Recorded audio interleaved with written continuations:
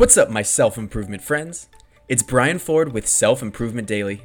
Take ownership of your personal development one tip at a time. Okay, it's time to challenge yourself a little bit, and I can say that because I was recently challenged in this very way. I just had a really good conversation with my girlfriend that had an important lesson built into it.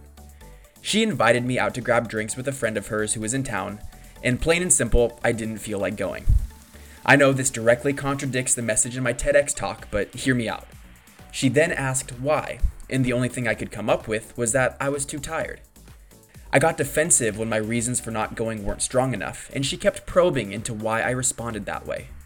But the conversation made me reflect deeper on what it was all about, and I realized I was not giving a reason, I was giving an excuse.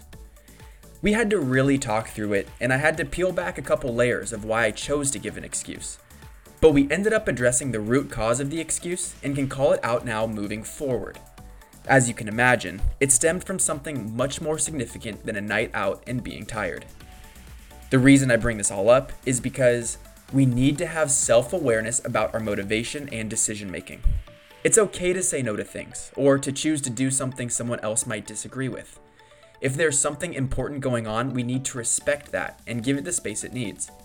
But asking ourselves the question, is it an excuse or a reason, helps us to gain clarity about how we want to proceed moving forward. As for how I'm going to handle this with my girlfriend Irene, when she invites me to do something and I tell her I don't want to do it, she can ask me why, and then ask me if it's a reason or an excuse. If I say it's a reason, then she respects my decision and she isn't disappointed by it. If it's an excuse, then I'm probably going to do it for the story. Thanks for listening, and I'll see you next time on Self-Improvement Daily.